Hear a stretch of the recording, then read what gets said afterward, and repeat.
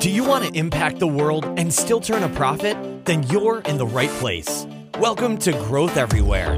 This is the show where you'll find real conversations with real entrepreneurs. They'll share everything from their biggest struggle to the exact strategies they use on a daily basis. So if you're ready for a value-packed interview, listen on. Here's your host, Eric Siu.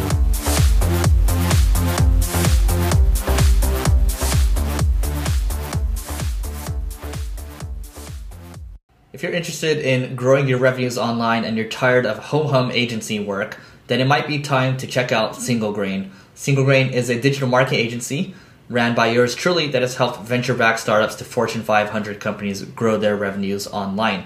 Check out Single Grain at www.singlegrain.com/grow to get a free resource on 8 marketing campaigns that we've used to help companies grow their revenues online, including the one that drove over 1,500% return on investment.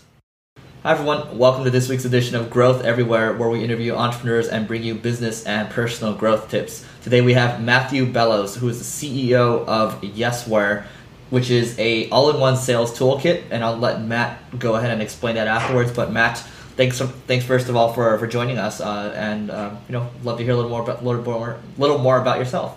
Great to be here. Thanks for having me. Yeah. So let's your background.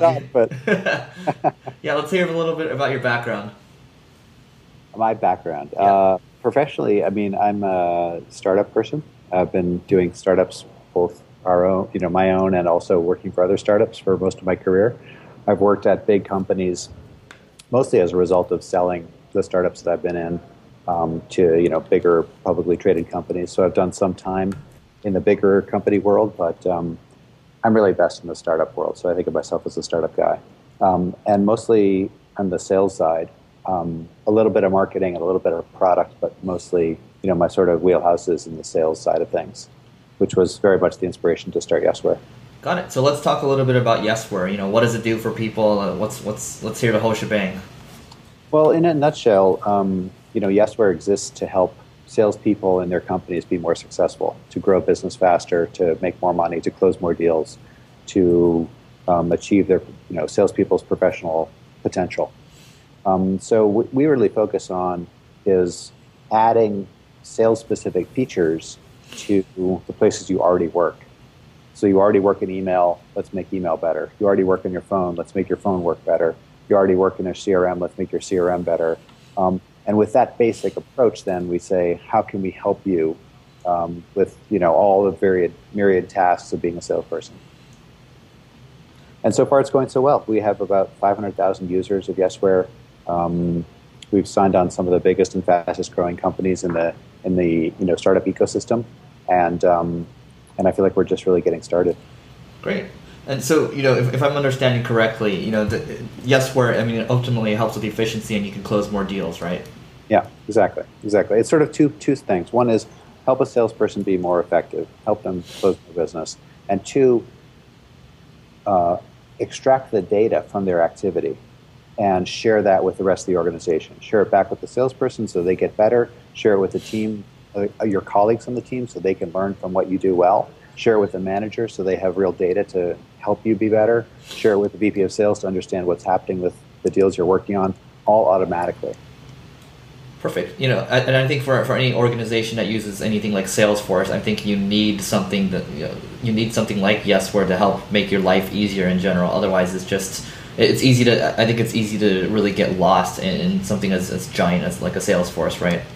Well, that was a lot of the inspiration. Having been a salesperson and a sales manager in my career, I got sick of walking around the sales floor, and be like, guys, update your Salesforce, and they would be like, okay, and they type all the stuff in, and they wouldn't do a very good job of it, and they wouldn't, and naturally, because they're not paid to do data entry, they're paid to be salespeople, and they're smart and hardworking and creative and salespeople. They're not data entry people, and so that was the initial pain. Was like, why am I having to babysit these people? Like, why am I feel like I got a stick over their head making them type stuff in. And then on the other side, it was that what they were doing wasn't helping me do my job as a VP of sales. It wasn't giving me the data I needed to run the business and to figure out what was going on and to be able to predict what was going to happen in the future.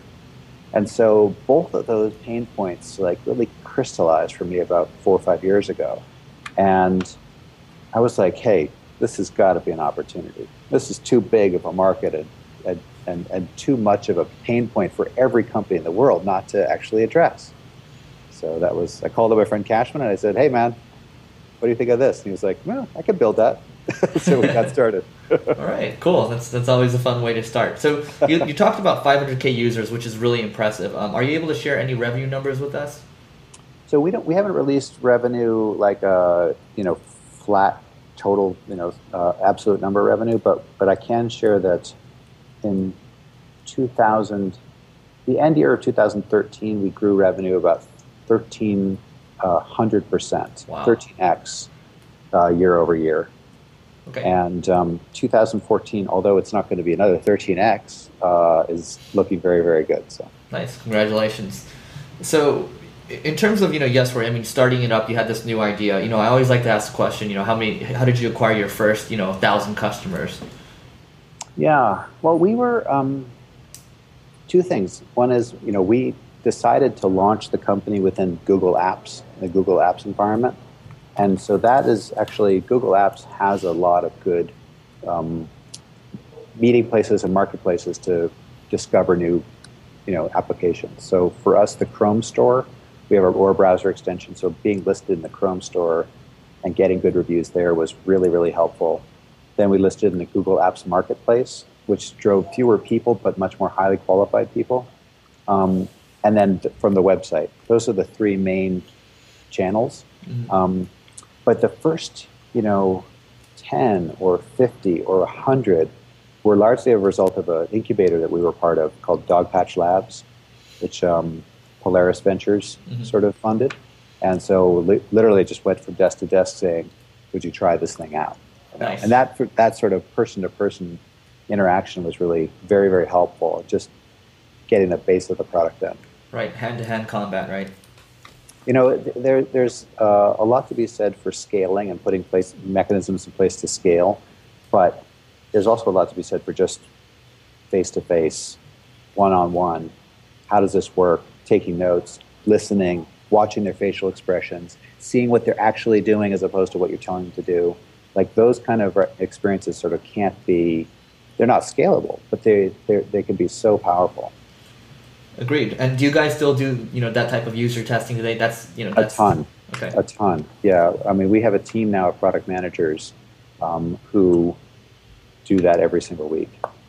Got it. Okay. Cool. And in terms of you talked about Google Apps in the beginning. I mean, nowadays you have 500K users. I mean, what's one unique thing you guys are doing to acquire more customers? I mean, honestly, I'm not sure anything that we're doing is particularly unique. I think that the main vehicle we have for acquiring new customers is a great product. We basically ripped off Dropbox with regard to, here's a great free product, use it for free. If you really like it and you use it a lot, we're going to give you a message that says, hey, either buy it from us, use a credit card, no touch revenue, or share it with your friends. And if you share it with your friend and you get them to join, then we'll give you more usage of the product. So that basic mechanism is responsible for the vast majority of our new users a day. Oh, that's interesting because Dropbox is file sharing, something that everyone can use, but this is more of a sales tool, and you're telling me that the referral program actually works out really well. That's actually really interesting. Yeah, it's obviously a more targeted audience mm-hmm. than Dropbox, but the mechanism is the same, which is like, I feel good about this product. I'm enjoying it. It's giving me benefit. Mm-hmm. Who else do I know that could use it? Send out an email. Okay, got it. All right, so let's talk a little bit. We talked a little bit about before starting the show about the rebranding process for Yesware. So can you tell us about that?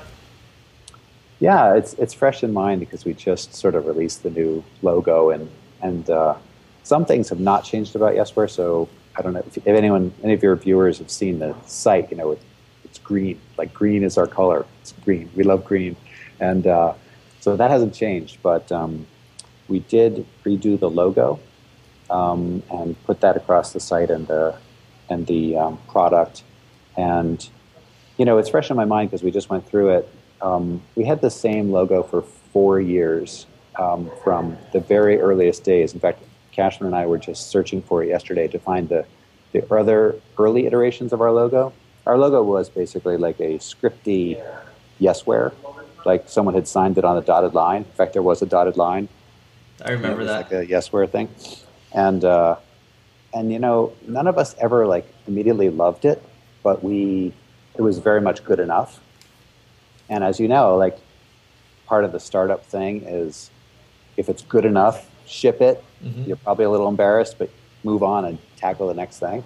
And so our logo was very much like that. And so it sort of stayed that way for a long time. And we didn't have the resources or the skills or the energy to go through the process of redoing it. Redoing a logo is a pain. Until finally, about 3 months ago, maybe 4 months ago, the marketing team started to come together. We had a designer on the team now, and we're announcing a couple big new features tomorrow, actually. And so as part of that new feature rollout, I felt like, it was time. Like we could actually take this step. And the combination of our industry coming together and becoming more of a thing, and the combination of us going from a email-only solution to a complete sales solution, gave me the sort of impetus to say, all right, let's look at this logo question. Okay. And so it's much better now. It's so much better. It's such a relief. And it's not out yet, right? I haven't seen it. It's out. No, you can see it. See it on the website. I guess I need to go take a look. Yeah, okay. It just came out. So. All right. What I guess for the people in the audience, I mean, you talked about timing. We understand when the timing has to be perfect for a rebrand. But what's the ultimate goal behind a rebrand? Well, I feel like the big issue is why are you doing this? What's your motivation? Are you doing this because the marketing department's really charismatic and they need a project to work on, or is there a specific and very clear, definite reason? And for us, the reason was, hey, this market, our industry, which we've been in and sort of in some ways helping to start for the last 4 years, has started. Like it's happening now. Now you have lots of interest, new startups every week, some big funding announcements, real competition, and we're starting to see it develop. And so as part of that, we need to think about how we're going to be perceived in this marketplace for the next period of time, the next 3, 5, 10 years. And I think all of us felt like as an identifiable mark, what we had as a logo was not sufficient to last us the next 5 years. And so that was the real impetus to say, you know what, we want to do it, it's time to do it, and we can do it. Okay. And were there any particular, mistakes that you would, mistakes to avoid the next time you do a rebrand or something like that? Any actionable tips? Yeah, I hope we don't have to do another rebrand, but but I'm open to it, right? I did a lot of research about when companies did rebrands, and I think the experience that we had was I literally came into the office one day and went up to the director of marketing and went up to my co-founder and said, hey, I think it's time we look at the logo. Here's an idea. And I gave him an idea. And the director of marketing then and our designer took that idea and iterated on it. And for a while, iterated on lots of different, very similar tweaks to that one idea. And so I think the actionable, our critique and what I learned from it is like, actually what I meant was, don't start with this idea. Start with the idea of coming up with a new logo. Mm. And get 100 different crazy ideas. Mm-hmm. This being one of them, and then let's start winnowing them down. But instead, we started with one idea and iterated on that one thing. Mm. And then at some point, we're like, no, this isn't working. And we went out broad again. Yeah. And then we started winnowing down. Got it. Actually, the starting point is to say, let's get 1,000 great or terrible ideas. Let's get 1,000 ideas and then winnow those down from the start. Got it. Okay, so it's like It's like a regular funnel, but you started with the reverse funnel first. Yeah, exactly. We started with one idea and pursued that for like a week. And it wasn't a bad idea, but it wasn't as good as it would have been if we started with 100 ideas and then winnowed down. Awesome. Okay, perfect. That's helpful. Now, can you tell us about one big struggle you faced while growing Yesware? Sure. I mean, ironically, one of the biggest struggles that we faced was building our sales team, which is, weird for a company that's building software for salespeople. In fact, it was so weird and difficult that the New York Times wrote a 2-piece case study on, Yesware's struggles to build a sales team. And it's bad for me too, because I'm supposed to be a sales guy, right? So I think I realized a couple things about it. One was that, most importantly, probably, I'm not a great sales manager. Like, I'm arguably a good salesperson, but there's a big difference between being a good salesperson and a good sales manager. And secondly, you can have, I couldn't do both jobs, CEO and VP sales, and you can have amazing sales technology, which we have, but if you don't have the leadership, it's not going to work. So, if you look at the small business section, case studies in the Times site, you can read all about the struggles that we had. But that was all, about 9 to 12 months ago, was sort of the big problematic period for our sales team, and it's written about it in excruciating detail on the Times site. Okay. Now, I remember going to one of your talks when we met at a sales conference, and you talked about your VP of sales, and she kind of, bringing on this star sales manager. It sounds like that's who it was, right? I mean, how did you go about finding this one person? It was very difficult. At the outset, I sort of knew we would need to hire a sales manager just to grow the team effectively. My board was giving me a lot of crap about it, basically saying, like, you're never going to find somebody. It's always the hardest thing for a technical CEO to hire a head of engineering. It's always impossible for a sales CEO to hire a VP of sales because you think you know what you're doing. Mm-hmm. And it's true. It actually took about 7 months to find somebody. What we did is we hired an outside search firm, a friend of mine named Mark Newell here in Boston, who's an amazing executive search guy. And he went through, hundreds of resumes, and I had probably 25 phone screens and 4 or 5 in-person interviews before we find Bridget. Okay, cool. And the person we hired is called Bridget Gleason. Mm-hmm.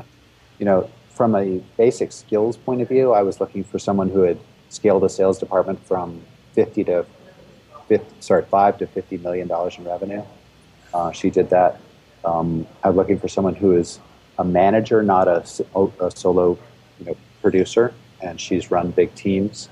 And I'm looking for someone who cared more about her team's success than her individual success. And she's absolutely that person. So she's been amazing. Okay, great. And it sounds like you have you start with 100 resumes, you whittle down to 25, then you whittle down to 4 or 5. I mean, it sounds like you do have a fairly sophisticated hiring process. So what's one hiring tip you can share when it comes to hiring a star like Bridget?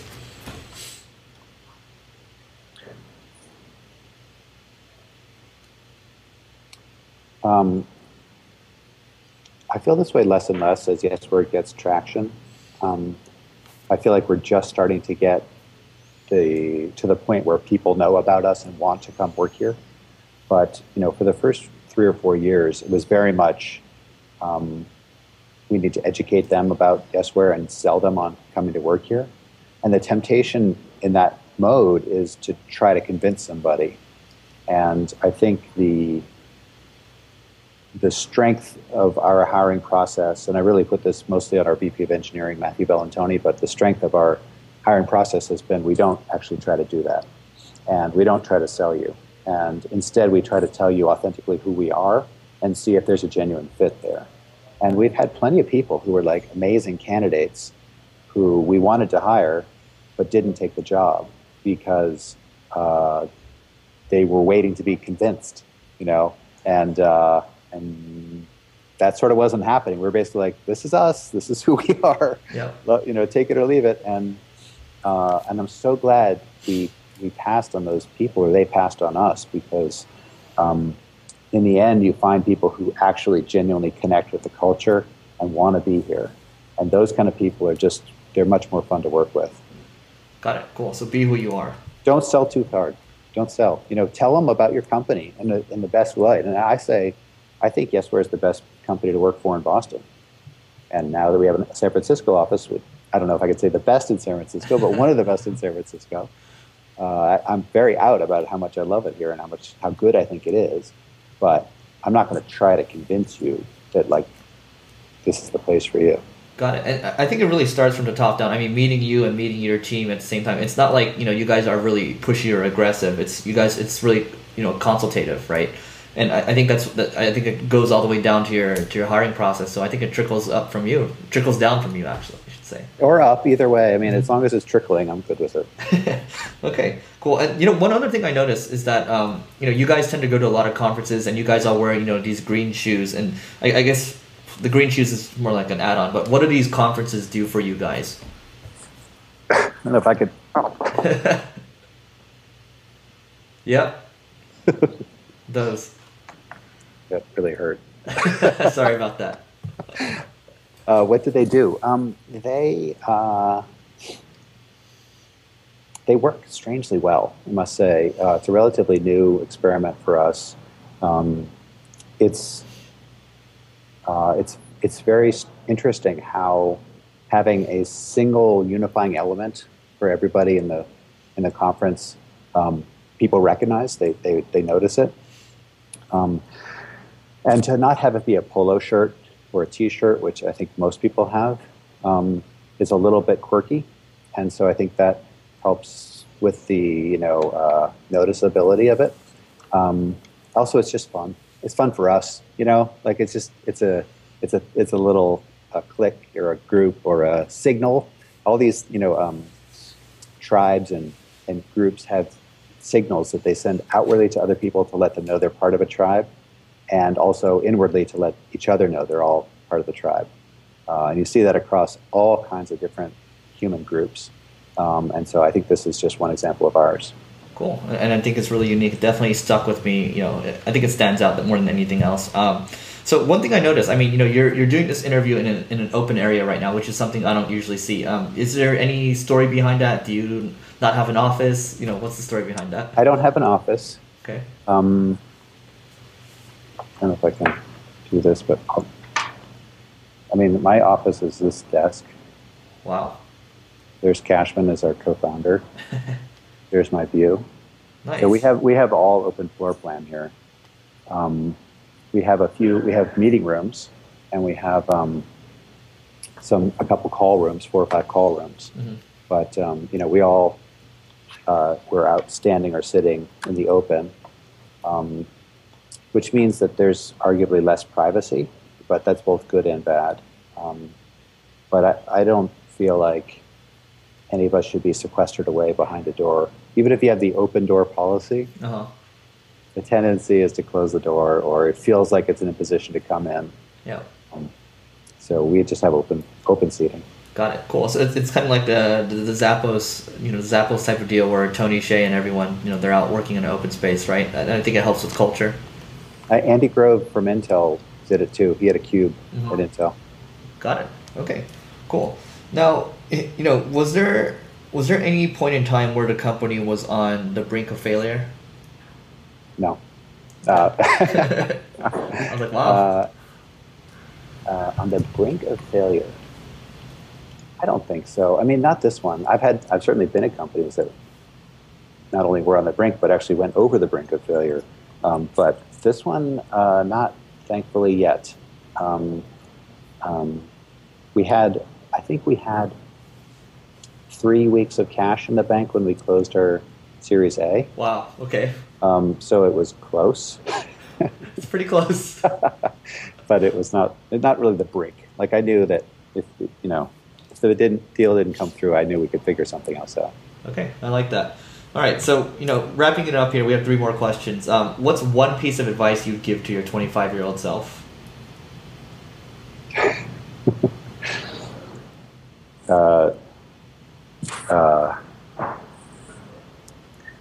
Gosh, I don't have any regrets about what I did when I was 25.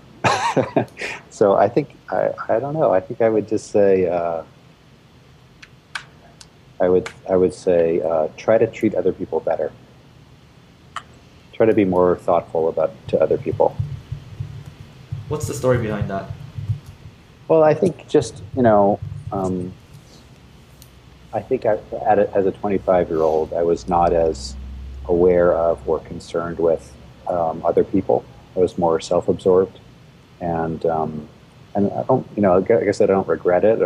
I never did anything that was like awful, but I definitely made some mistakes and in my relationships with people. And I think if I had been more conscious about paying attention to the impact of my actions on other people's feelings, then I think my net impact at that age would have been more positive. Okay. All right. Fair enough. And what's one productivity hack you can share with the audience? So I'll give you an example. I like to leave my phone really far away in the morning, so I'm forced to get up when the alarm goes off. Oh. I would say use Yesware.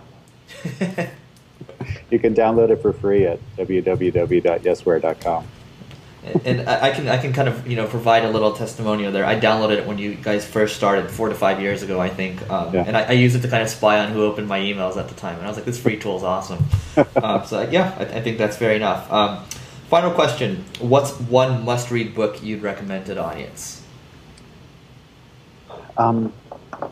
There's a lot of good books out there. The one that I'm getting back into right now is called High Output Management by Andy Grove, and I've read it before in business school in the late 90s, but I'm rereading it for our upcoming manager retreat, and it's really an incredible book. It's very hard-nosed in a way, but super helpful. Okay. Would you say that's one of the best business books you've read? Yeah, absolutely. Yeah, I mean, other recent ones I've read that I really enjoyed, Ben Horowitz's Hard Thing About Hard Things was a real joy to read and really helpful and inspiring. Brad Feld's book on fundraising is incredibly helpful for people who are, wanting to go the VC or angel route. That's Startup Deals, right? Yep, exactly. Okay. And then there's a translation of The Art of War by the Denma Group, DENMA. Okay. That is a fantastic new approach to reading this sort of ancient guide to strategy, which I really enjoyed. Okay, perfect. No, all really good recommendations. The Art of War is the only one I haven't read there. So, definitely need to check that out. And you are actually the 9th entrepreneur to recommend The Hard Thing About Hard Things. So everyone should go out there and buy it. Yeah, exactly. You can't go wrong with that book. No, you can't at all. And that's actually something I make all the people on my team read too. So. Oh, really? Okay. Yeah. Okay. Well, everyone, Matthew Bellows from Yesware. Everyone, make sure you go out and check it. It's free. Check it out. And Matt, we definitely want to have you on the show sometime again soon. I think there's a lot to learn from you. So thanks for being on the show. Yeah, it's a real pleasure to be here. Thanks for the opportunity. Maybe after we close our next round of financing, I'll come in and we can talk about financing. That would be perfect. Thanks so much. Bye. If you're interested in growing your revenues online and you're tired of home agency work, then it might be time to check out Single Grain. Single Grain is a digital marketing agency ran by yours truly that has helped venture-backed startups to Fortune 500 companies grow their revenues online.